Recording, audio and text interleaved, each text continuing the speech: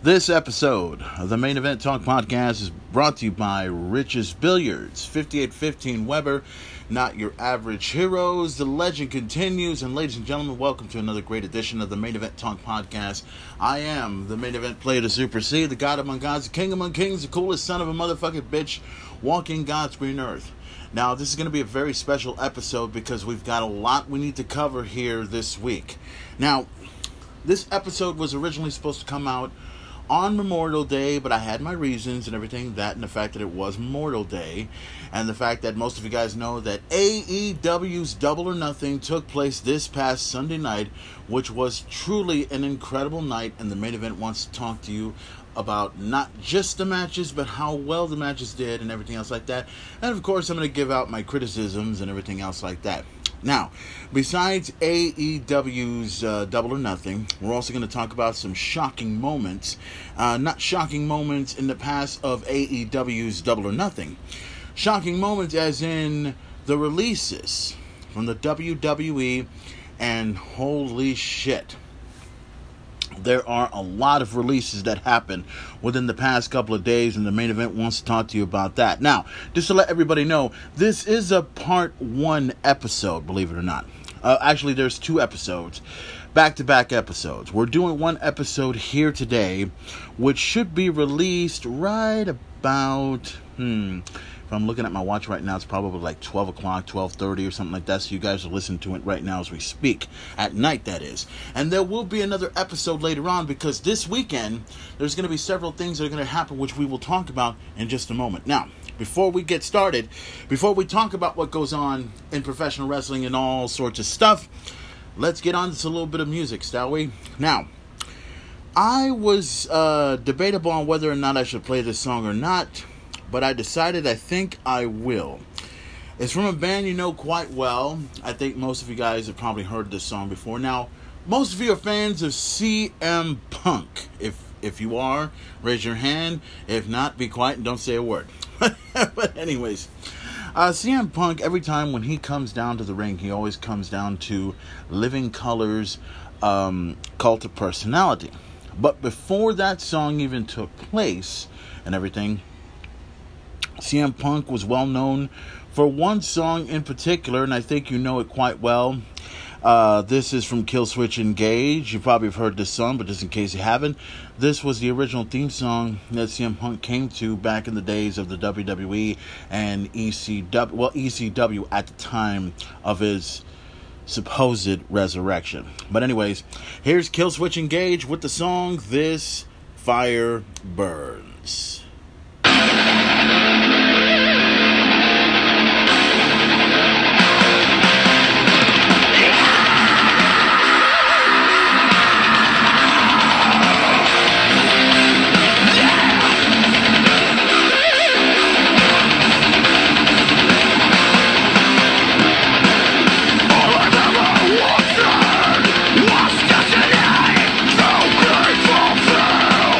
It is in my head.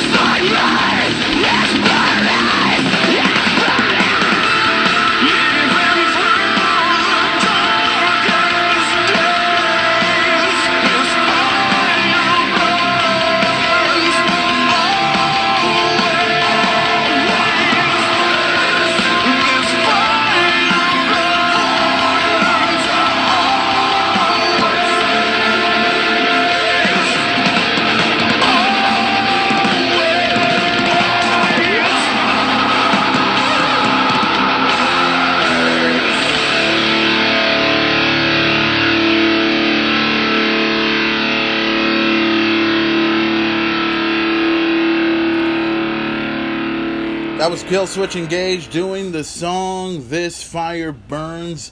This was CM Punk's original theme song a long time ago, before Cult of Personality. If memory serves me correctly, I think Cult of Personality was his original theme song.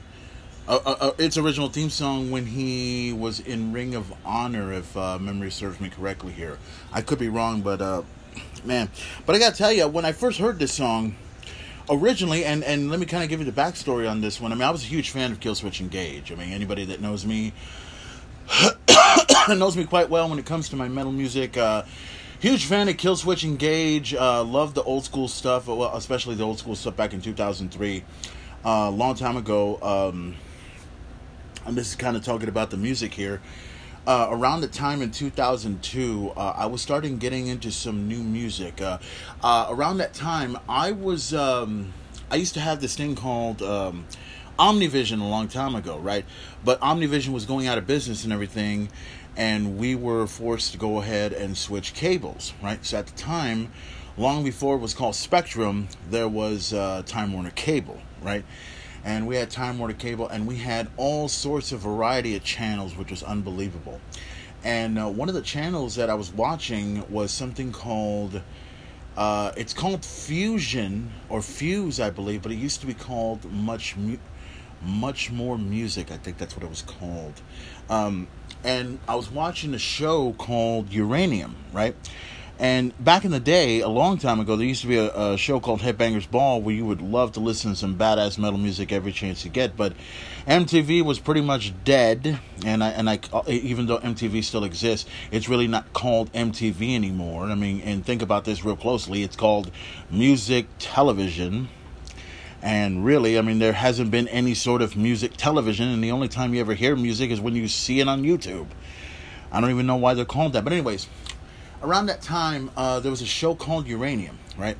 And they were showing off all of this metal music that I'd never heard of.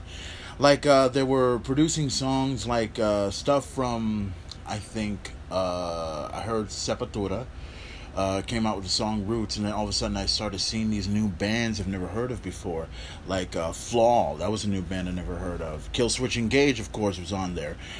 Shadows Fall, that was also another band. There were so many great bands I was hearing back in 2002, and it got me, you know, I was a huge metalhead for a long time, and I was always used to my Twisted Sisters, my Metallica, my Slayer, my Anthrax, and everything, and then I was used to all the other stuff that was happening, right? So while this was taking place, I was listening to Killswitch Engage, and at that time, Jesse was the original singer. And Killswitch was such a popular deal at the time that unfortunately, I think the singer was out of the band. I'm not sure why. And it continued on with a singer named Howard. So Killswitch Engage came out with the Heartache album, and that was truly one of the best albums I've ever heard and everything. And then all of a sudden, there's a song out that's called This Fire Burns, right? And this was the theme song. Long before CM Punk had it, there was a, I think it was 2005, there was an album, there was a pay-per-view out for the WWE called Judgment Day. And at that time, that song was the original theme song. Here's another thing you don't know about. And this is true, and I know some people probably already have an idea of this. The same song that you heard right now, This Fire Burns, was also a theme song for Randy Orton. Yes, Randy Orton actually came down to that song. I guess he tested that song for about 2 weeks until they decided to go ahead and just go with whatever they had for Randy Orton, which is fine. And then all of a sudden, when ECW came along and they started putting ECW out as a third brand for the WWE, they introduced this new star named CM Punk. And I'd heard the name so much in Ring of Honor, I've never really got a chance to see his work until I saw it in ECW. And he was impressive. And he came down to Killswitch Engage's This Fire Burns. When I was hearing it, I was like, wait a minute, this is the same song I've heard many times before. It's a good song. It's a very good song.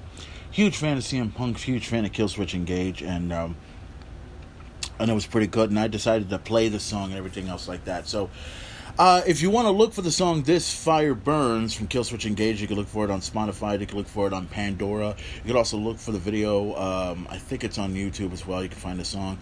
Or wherever it is you find your favorite music. And no doubt I got some more music coming up here later on. Now, okay, so let's talk about Memorial Day weekend. Let's talk about Double or Nothing that took place this past Sunday night. So I had this plan for Memorial Day weekend, right? I was off on Friday. Well, I was off on Saturday, Sunday, and Monday. So I had this huge plan. I had this idea, right? So Double or Nothing was going to be happening on a Sunday night, right? And I was going to be off on a Monday, right? So I'm thinking, okay, I have this idea where I want to go ahead. I was thinking about inviting a couple of friends over. My original plan was to get Roman, a longtime friend of mine, over here, you know, because I wanted him to come over here and not only check out some AEW Double or Nothing, but also, you know, jam out some music and drink some beer while we're doing it. And I was also going to include my good friend Jonathan Chappelle, Jonathan De La Gonzalez, or Garza, I'm sorry. There's a reason why I'm calling him Jonathan Chappelle, because it fits, it works, it's just right. Anything else would fuck me up in any way possible. I was also going to try and invite my good friend Homestar Runner as well, but every time I try to text him or call him or tell him, please come over, he never shows up, and I can understand why. But anyways, we went ahead and I had the beer all set up. I had about 2 18-packs of beer, and I went ahead and had a few beers left over in the fridge, and I wanted to go ahead and check out Double or Nothing while we can. So Roman came by just in time for the pay-per-view to begin. So me and him hanged out. So the first match we had an opportunity to check out, and I'm looking at this right now, was the match between Serena Deeb and Riho for the NWA Women's World Championship. This was the buy-in, the countdown show, if you will, for Double or Nothing. This was a great women's match. I was, you know, watching Serena Deeb and everything. And before we talk about this, the thing that I had kept talking about many times before is I'm hoping there's going to be a crowd for this event. And as you know, boxing, I think it was boxing, UFC, was the first to have, UFC was the first to have a crowd, a huge crowd, over a capacity crowd of 15,000 fans, which kind of scared the living hell out of me at the time, and it scared the living hell out of a lot of people too. And then over, I believe it was the Canelo fight over in Dallas, Texas, over at AT&T Stadium, where they had over 70,000 fans over there to check out a boxing event.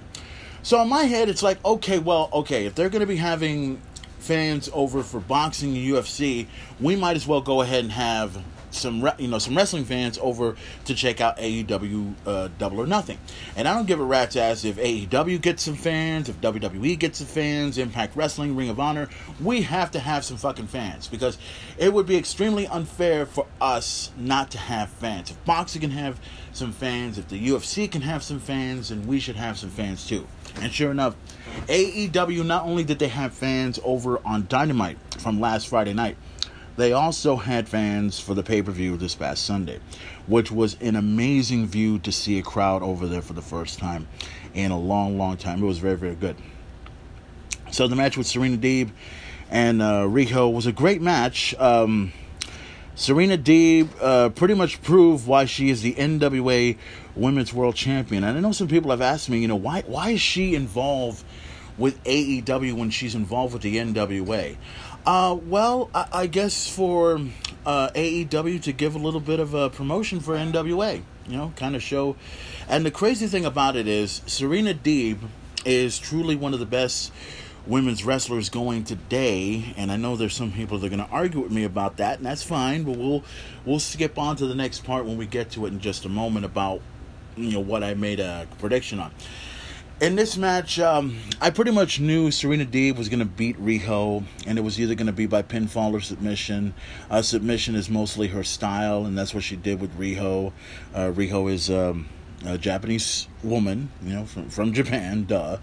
And let me just go ahead and get to it. The winner of the match was Serena Deeb. She defeated Riho by submission. Still the NWA Women's World Champion. And she's going to be defending her championship at the next pay-per-view coming up this coming Saturday at an event called NWA's When Our Shadows Fall, which we will talk about in the next episode after this episode is done. We'll talk about that later. The next matchup was the opener. The opener for the matchup right here, we got Hangman Adam Page going one-on-one against Brian Cage. Another good match. Digged it in every way possible. Brian Cage wanted this match to be between the two men. Of course, Team Taz was out there. Hook had showed up, and then there Ricky Starks out there trying to bring a chair involved in the matchup. Brian Cage wanted nothing to do with the chair. Hangman Adam Page took advantage of a situation. Hangman Adam Page wins the match, beats Brian Cage in the middle of the ring. And then there is some dissension with the members of Team Taz and Brian Cage, the Machine. It's going to be a matter of time before Brian Cage is out of Team Taz, and I see it coming a mile away. So it's going to be very, very interesting to see how that goes and everything. So Hangman Adam Page wins the match over Brian Cage. That was the first match. The next matchup, this was the one that was pretty much possibly, I would say, the show stealer of all. But if I would have ventured to say, it probably was. The Young Bucks, Matt Jackson and Nick Jackson, came out with Brandon Cutler coming out with their supposed $2,000 Nike shoes, which, please, come on, Nike shoes are not at $2,000 unless they get it from someplace way out down under, okay? I got Air Jordan shoes that are about $200,000, but that's a different story. But anyways, the Young Bucks defended the the AEW World Tag Team titles against the team of Jon Moxley and Eddie Kingston. I almost said Hector, but we'll get to it in a sec.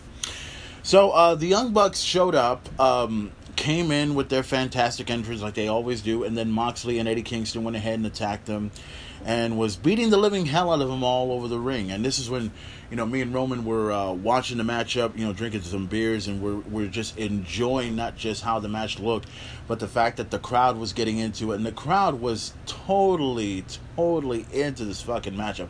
And it was just such a refreshing time to just hear the fans, scream, boo, and cheer whoever the hell they want. And it was such a different pace from what we've been seeing for the past year.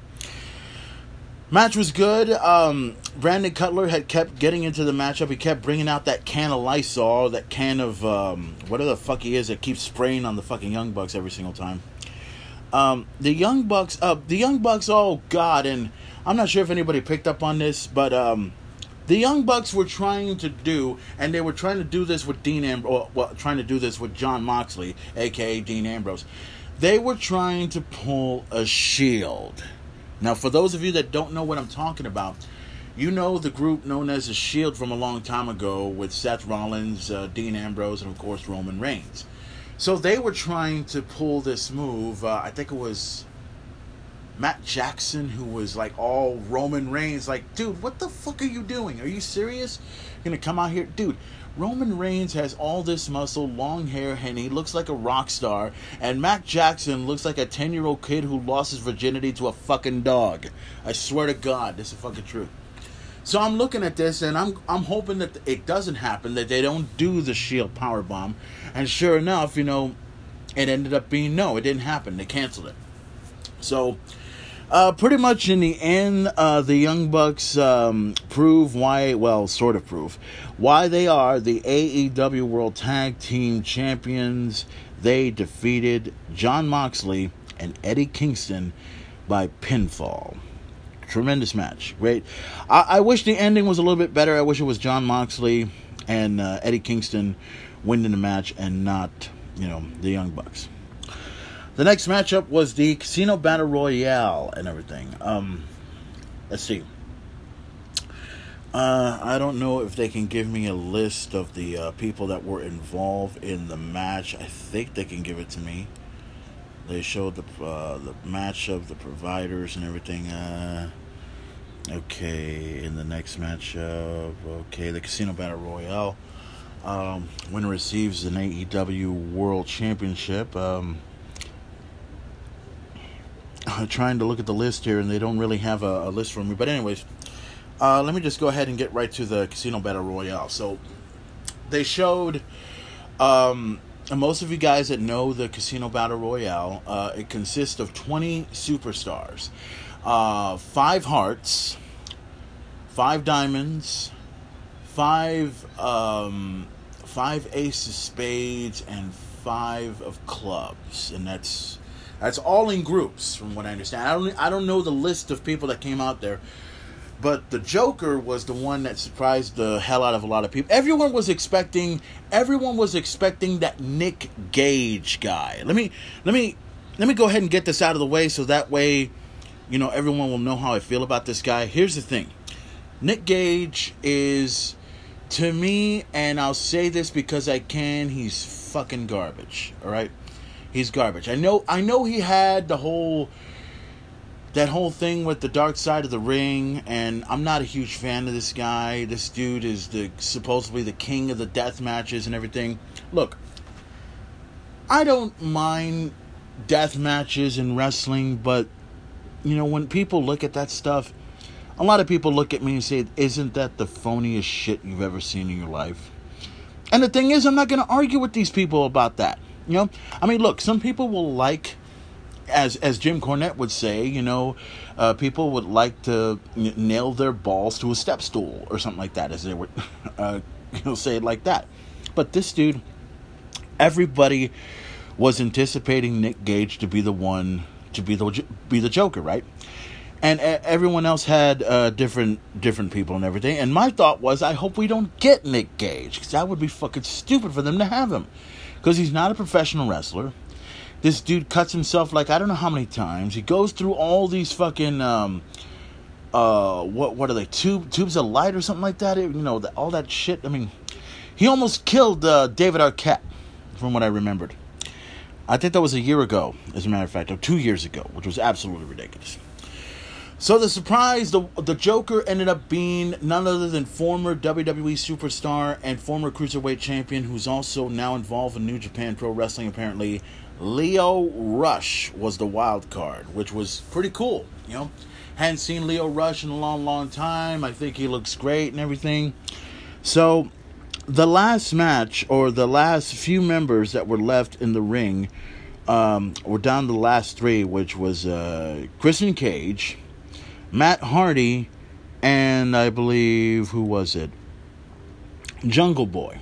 Now, Matt Hardy was trying to strike a deal with Christian Cage, and, well, Christian Cage went ahead and did what any veteran would do. Agree to a handshake, go after the person, and then throw that other son of a bitch over the top rope, and that's exactly what Christian Cage did.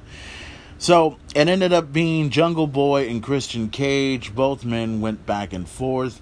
The crowd, as you can tell, were going for Jungle Boy in this one. They wanted to go for him so bad, and personally, I wanted him to win too. I want him to have his night and everything. And Christian Cage, let me be honest with you about Christian Cage. Tremendous talent. Love what he does and everything. But I think a lot of fans are not buying into this. What does he call it? To outwork everybody, I think he's there just to wrestle, just to be good and everything. I don't think he's going to win any titles just yet, unless he actually wants to be competitive. So Christian Cage ends up getting thrown over the top rope by Jungle Boy. Jungle Boy wins the match, so now he wins the Casino Battle Royale, and now he gets an opportunity to go after. He gets an opportunity to go after the AEW World Champion, but who will it be? You'll find out what that is in just a moment. So congratulations go out to Jungle Boy for winning the Casino Battle Royale, and he gets a future shot at an AEW World Heavyweight Championship. The next matchup, Cody Rhodes versus Anthony Ogogo. Let me tell you something. I like Cody Rhodes. He was good. I think Anthony Ogogo has potential. He's got a lot of potential here. But I think a lot of fans, and I'll say this because it's true. Even though the crowd was still behind Cody Rhodes, I could tell that there were some people in the audience that really did not want Cody to win. I think they wanted Anthony Ogogo to win. And to me personally, I would have loved for that to happen. I would have loved for Anthony Ogogo to win. Not because it's the right thing to do, but the fact that he's got some talent, he's got some potential, he's got all the tools it takes. And what's that old expression? He's a puppy with big paws, is what they say in wrestling. Now, the matchup was good. It was great from head to toe. I knew Cody was going to win it somehow, because if Cody were to understand the knowledge and the basics of professional wrestling and understand that you don't need to win all the time, you need to really make yourself a valuable commodity. And you have to also keep in mind, he's one of the executives of AEW, right? And the smartest thing for him to have done is to allow this match to go about, let's see, it says here that the matchup went for about almost 10 minutes, almost 11 minutes in the match, and which was good. I like matches to be somewhere between 10 to 15 minutes. I don't like this 20-minute, 30-minute shit unless it's the main event, right? So, matchup was good. I think Anthony Ogogo has potential. Cody Rhodes won the match. He hit that a move that used to be called, I think it was called the Gringo Killer, or something like that. Something that the Hurricane Helms used to put on a long time ago. But anyways, your winner, Cody Rhodes, defeating Anthony Ogogo at Double or Nothing. The next matchup was for the AEW TNT Championship. Miro defending the championship against Lance Archer. This was another match that lasted about 10 minutes, and I made the prediction that I knew Miro was going to somehow defeat Lance Archer, and that pretty much what happened. Oh, by the way, there was this one part to the whole thing where Jake the Snake Roberts shows up, right? On his birthday, by the way, on Sunday. It was his birthday, right? So, right here, Miro goes ahead, and he's beating the shit out of Lance Archer, right? Here comes Jake the Snake Roberts with a bag in hand. He's trying to open the bag, right? And then Miro goes ahead and kicks Jake the Snake Roberts aside, gets the bag, picks it up, right? And then he throws it like a fucking long dart. And my first thought is, okay, I think that snake is dead. But then I'm asking myself, wait a minute. Wouldn't a guy like Miro be afraid of a snake if it were to actually come out of the bag? I mean, come on. In my view, it's like you just threw a poor defenseless animal, and let's call it like we see it, ladies and gentlemen. You threw a poor defenseless animal all the way to the fucking ramp. I'm surprised Peter didn't call AEW for that. Was animal cruelty, okay? He threw a snake all the way over to the fucking thing. But who knows? The snake could be fake. There could be no snake. It could be a rubber snake. It could be a bag of clothes. We don't know. But just to get into this, your winner is Miro, which I knew he would win. He wins and defeats Lance Archer and is still the AEW TNT champion. The next matchup, this was something that I predicted, and this is something that we were seeing coming a mile long. And it's for the AEW Women's World Championship. Dr. Britt Baker gets her opportunity. Dr. Britt Baker, DMD, getting an opportunity to go after Hikaru Shida, who has been champion for well over, I would say, about 377 days, I think, or probably more than that. So, she was presented with the new championship from this past Friday on Dynamite. A championship that looks stunningly like the old championship, but a lot bigger, and I'm glad that championship's a lot bigger. I mean, come on. You have a measly championship that small. And in my head, like, okay, you couldn't get that title any bigger. You only had that title set because you had it set for Riho when she first won the championship because it fit around her waist perfectly. That's the fucking truth. And all of us had looked at this and said, you know what? the women's division would be great if Britt Baker was champion. Now, and I still go by that. I still go by that to this day. So let's look at the amount of champions that have been around so far with the AEW Women's World Championship. You had Riho, who was the first champion. Then she loses it to Nyla Rose, and then Nyla Rose loses it to Hikaru Shida. Now, at that time on last year's Dynamite or last year's Double or Nothing, she won the championship and has defended her championship and beat every single woman that has come her way. Now, to me, I've always felt, and this is the truth whether anybody likes her or not, I've always felt that her title reign should have ended at the hands of Thunder Rosa. That's my opinion. Not Thunder Rosa. Thunder Rosa. That's my opinion. I always thought that Thunder Rosa should have been champion, as far as I'm concerned. She should have been champion right now instead of Hikaru Shida. But they went ahead and go with Britt Baker. So Britt Baker and Hikaru Shida had a match all the way.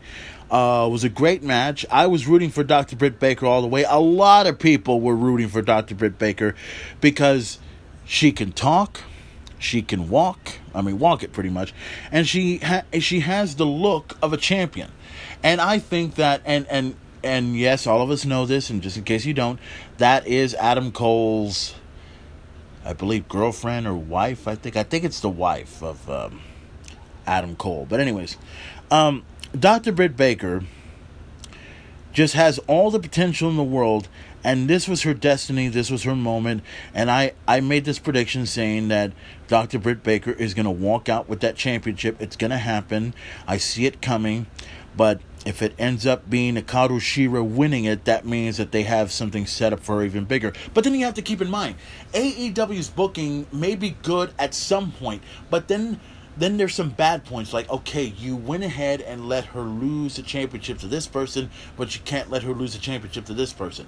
That's always happened with some of the AEW booking. And yes, also WWE has done the same thing as well. But at least with this one, they got it right. So in the end, and we all knew that Rebel or Reba or whatever the fuck she calls herself would end up involved in the match. We saw it coming. We saw it coming a mile away. It took place, and voila. Britt Baker took advantage, got in the lockjaw, makes Hikaru Shida tap out. She taps out. Your winner and new AEW Women's World Champion, Dr. Britt Baker, DMD. Big congratulations go out to Dr. Britt Baker for winning the AEW Women's World Championship. And no doubt there's going to be a celebration involving Britt Baker, which we will talk about in the next episode. And you'll find out what I have to say about the Burger Fest that took place at this past Friday night's AEW Dynamite show. Big congratulations go out to Dr. Britt Baker for winning the AEW Women's World Championship. She defeated the former champion Hikaru Shida by submission. The next matchup, this was something that a lot of fans are definitely looking forward to. Now, for me personally, I've seen it many times before, and for the rest, it should be easy. Ethan Page, let's see, what's this?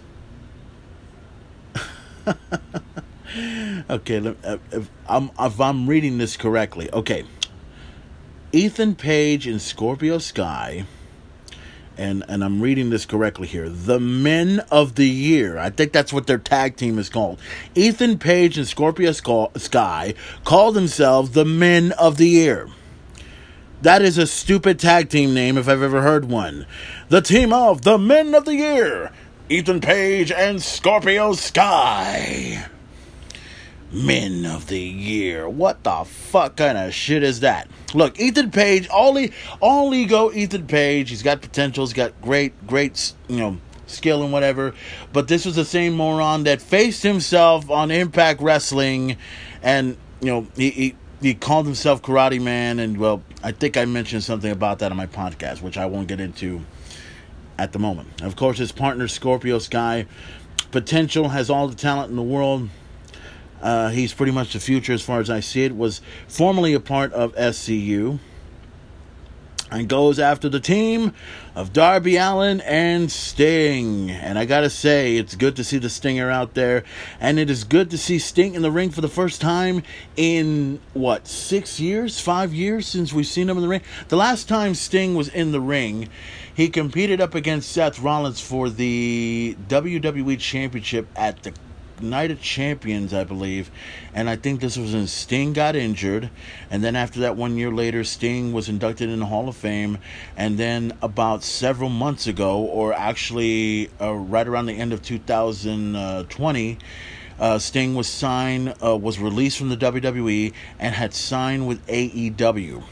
And Sting, even though he had a cinematic match at the Revolution pay-per-view, which was a couple of months ago, this is actually going to be Sting's first time competing in the ring. And it was good to see Sting. Look, despite the fact that Sting may be old, and let's be honest, he's old, but he can still go. He's 62 years old. Sting is 62 years old, and you got a young guy like Darby Allin, to me a fucked up version of Jeff Hardy, and I call it that like that. And it's not any disrespect to Darby Allin. That's just how I vision, Jeff, because you've seen Jeff Hardy and you see how good he looks and the way he is and everything. If there was a fucked up version of Jeff Hardy, it'd be Darby Allin.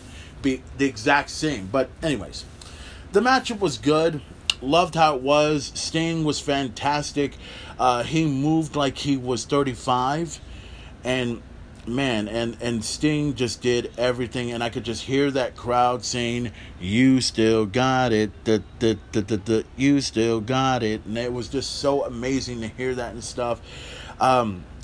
There was a part in the match, and I want to bring this up because how the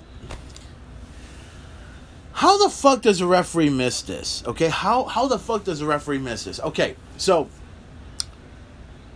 Sting is in one corner. Darby Allin's in trouble.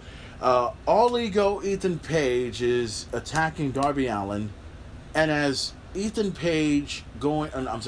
Darby Allin going directly to Sting, right, to go ahead and make the tag and stuff. All of a sudden, it's like, okay, I'm watching this very, very closely. Darby Allin is making a tag to Sting, and the referee, Aubrey Edwards, the referee, is looking on, and when the tag was hit, apparently her attention went elsewhere, because I was wondering, okay, wait a minute, she saw the tag, Sting was supposed to come in the ring, what the fuck happened?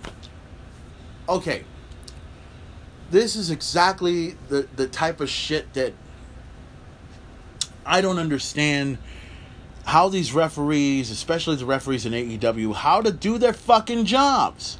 Look, if you're gonna fake something, if you're gonna play the part of I didn't see the tag when you clearly saw the tag, go over to the other corner and just look at the ref. If someone's gonna come in the ring, get distracted, and then if the tag is made, the tag is made, and if the referee doesn't see it, the referee doesn't see it. That is how you play the fucking game.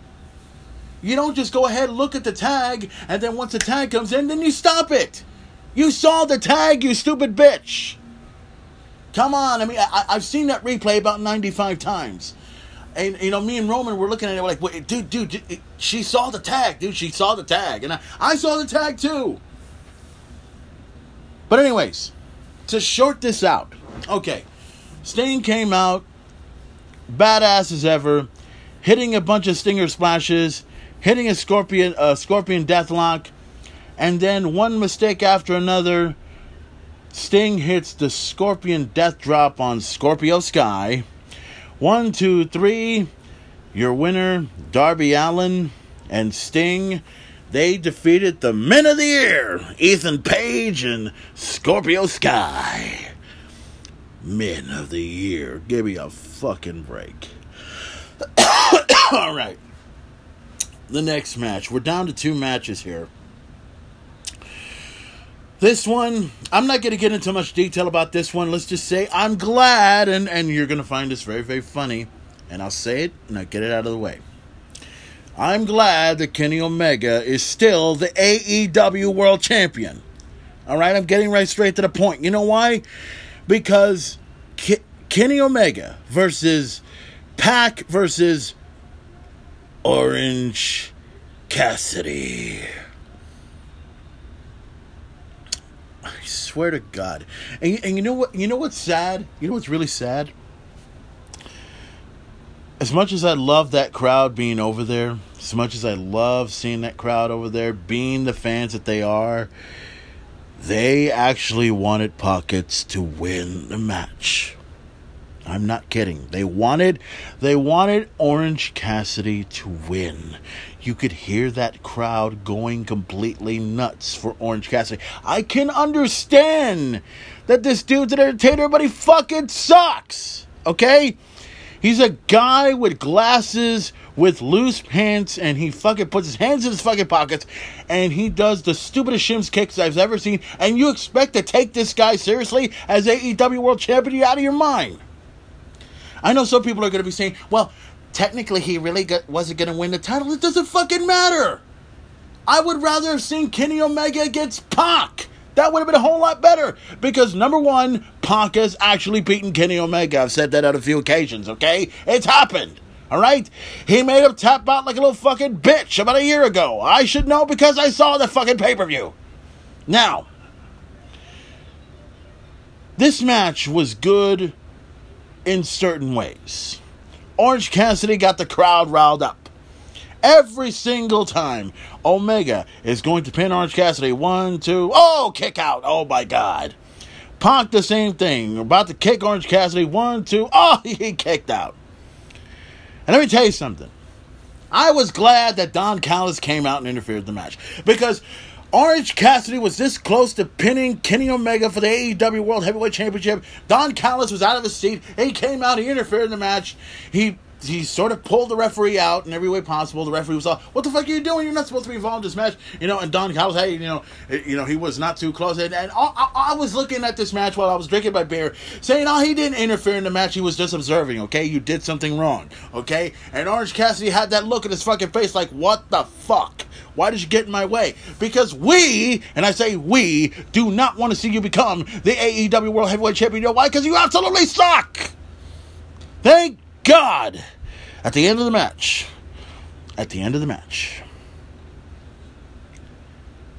Good Brother showed up.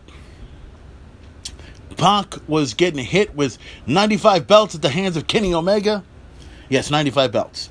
Well, he has 4 belts, but, I don't know. But anyways, at the end, one mistake led to another. Kenny Omega beat Orange Cassidy. Thank fucking God. Your winner is still AEW World Heavyweight Champion. I still call him the supposed AEW World Champion, Kenny the Cleaner Omega. My God, this match was over. And the first thing that I said to Roman was, we're going to go outside and have a smoke. And we did. Yes, we smoked outside, because I had some cigarettes, and I'm not one of these people that wants to buy 95 cigarettes and smoke every fucking day. I only smoke when I need to drink. That's it. It all works out perfectly. It's called a gentleman's squire, okay? It works out perfectly that way. We drink, we smoke, we talk, we jam out, we don't give a fuck, and that's how it rolls, all right? Follow along with the pattern, if you will. Okay, we're getting almost close to the end of this match. We're getting close to the end of the pay-per-view. But we're also getting close to the end of the show, so I won't be able to have enough time to tell you about the releases of WWE. But I will talk about that in the next episode following this episode here. So, let me get right into it. The Stadium Stampede match. The Inner Circle of Chris Jericho, Jake Hager, Sammy Guevara, and Santana Ortiz, taking on the team of the Pinnacle, Cash Wheeler, Dax Hardwood, MJF, Shawn Spears, and Wardlow, with Tully in their corner. Saw the match. I had to see it again because I didn't see the beginning of it, right? So I see MJF coming out in a limousine. I see Chris Jericho and everybody coming down from the rafters. Apparently they're making some sort of like a Sting moment. You know how Sting used to come down to the rafters with a rope or something like that? Well, all 5 of them came down, right? They're in the stadium, right? And my first thought about the stadium was I thought this was going to be like a cinematic match, right? That's what it was. But this actually was live, so this was even better, right? So, in my view, and I'll say this because it's true, I think the Stadium Stampede match that happened last night was way better. Well, not last night, but the Stadium Stampede match that took place at Double or Nothing this year was way better than the one they did last year. That's just my opinion. So, these guys were fighting all over. Well, actually, let me start off with the Inner Circle was going after was going after MJF. MJF was in the limousine, and I was thinking that the Pinnacle was in there, but then all of a sudden there's this truck coming by, and here comes the members of the Pinnacle, and they're going after the members of the Inner Circle. So there was a bunch of scenes that took place, a bunch of scenes that happened, right? And all these scenes were happening, like each and every one, and it almost seems like we saw this coming a mile away. So one scene you get Jericho and MJF on one side, and then the other side you get we get Warlord and Jake Hager to fight on another side, and then on the other side you got Shawn Spears and Sammy Guevara on another side, and then you got FTR and Santana and Ortiz on another. Now, it's going to be hard for me to pick up which one I'll start with, but I'll start with MJF and Jericho first. So they're fighting all over the football stadium, right? I remember watching them. I think they were in some office desk or somewhere that's inside the stadium, right? And they're beating the shit out of each other. There's this one part that I remember seeing. I guess Shao Kahn, not the actual like Shao Kahn from Mortal Kombat, but the father of Tony Khan, which is Shad Khan, right? Is it Shad Khan? Yeah, it's Shad Khan. Okay, Shad Khan. Anyways, they had some sort of a poster of Shad Khan right there, and Chris Jericho just had to be silly, mess with his hair and his mustache and everything. So he's beating the shit out of MJF all over the place. There was even this one part where, and I was like, you're not gonna do this. He staples MJF's forehead with a paper that says "Thank you," and I'm like, really? You're gonna do that? Now that's just one side of what I saw. The next part that I saw, I believe it was, and I know I'm skipping through a lot of things. I'm trying to keep things all in order here, but let's see. The one I saw the most was the club. Not the actual club, but the one that I saw. I think it was, there's MJF, right? No, I'm sorry. There's FTR with Tully over the club, over the bar, if you will. And then here comes Santana and Ortiz coming this way, right? And they just took a bottle of fucking champagne and just beat the shit out of everyone that's in that club. There was only like, 5-10 people that were there. They're all getting their ass kicked from both sides, right? Here's the stupidest part I've ever seen. And this is something I think Rich's Billiards needs to do if it ever happens, okay? So, they go ahead, right? They go ahead and decide, here's Tully. Here's Santana and Ortiz on one side of the bar, or one side of the table. And then here's FTR on the other side of the bar. And they're all taking shots. They're all taking shots. And the first thing that came to my head is, my God, where's my bottle of fucking Jaeger? And Roman was thinking the same thing, dude, don't you have your bottle of Jaeger or Fireball or something like that? I forgot to buy the bottle. We could have all taken a shot. But anyways, they've taken a shot, and then they proceed to, before they proceeded to beat the living shit out of each other, who was the DJ? Because there was a DJ. You know who the DJ was? Let me tell you who the DJ was. The DJ, who was also a follower to the main event, former WCW United States Champion, and also former NWA, or actually former member of the NWO. He was also a member of the 2 Live Crew. He was also a member of TNA Wrestling. The legendary Conan was at the DJ booth. Oh my God. I was like, are you fucking kidding me? This was fucking nuts. So they go ahead, they have this fight and everything, and it's all over the place. Híjole, Sue. So I see another part right here. I'm sorry for skipping all this, but I'm trying to keep up with everything that goes on because it's hard to keep up with what the fuck's going on. Okay, so Sammy Guevara comes out next and is trying to find Shawn Spears. And here is the part where this absolutely looks ridiculous. It's almost like a video game, right? So Sammy Guevara looks over in this room. The room's open. There's somebody in the center right there sitting on a chair. The spotlight's on him. And what is he surrounded by? Nothing but fucking chairs. Because he's called the chairman. Oh my God, he's called the chairman. Oh, give me a break. So if I call myself the Lawnmower Man and I get all sorts of lawnmowers in front of me, I might be called the Lawnmower Man? Oh my God, anyways. We continue on, okay? Sammy Guevara and, Shawn Spears are having their fight in there, going from one room to another. I think there was this one part where I think Shawn Spears was going to choke out Sammy Guevara, and then it ends up turning the other way around where Sammy Guevara chokes out fucking Shawn Spears. Shawn Spears was supposed to choke out everything, but that didn't work out. And then all of a sudden, I think there was this one part that I remember where I think Shawn Spears handcuffs Sammy Guevara, to some pole or whatever, walks away and leaves Sammy Guevara right there. But under the impression, there was this part where I saw some box cutters or bolt cutters or whatever that were right there, right?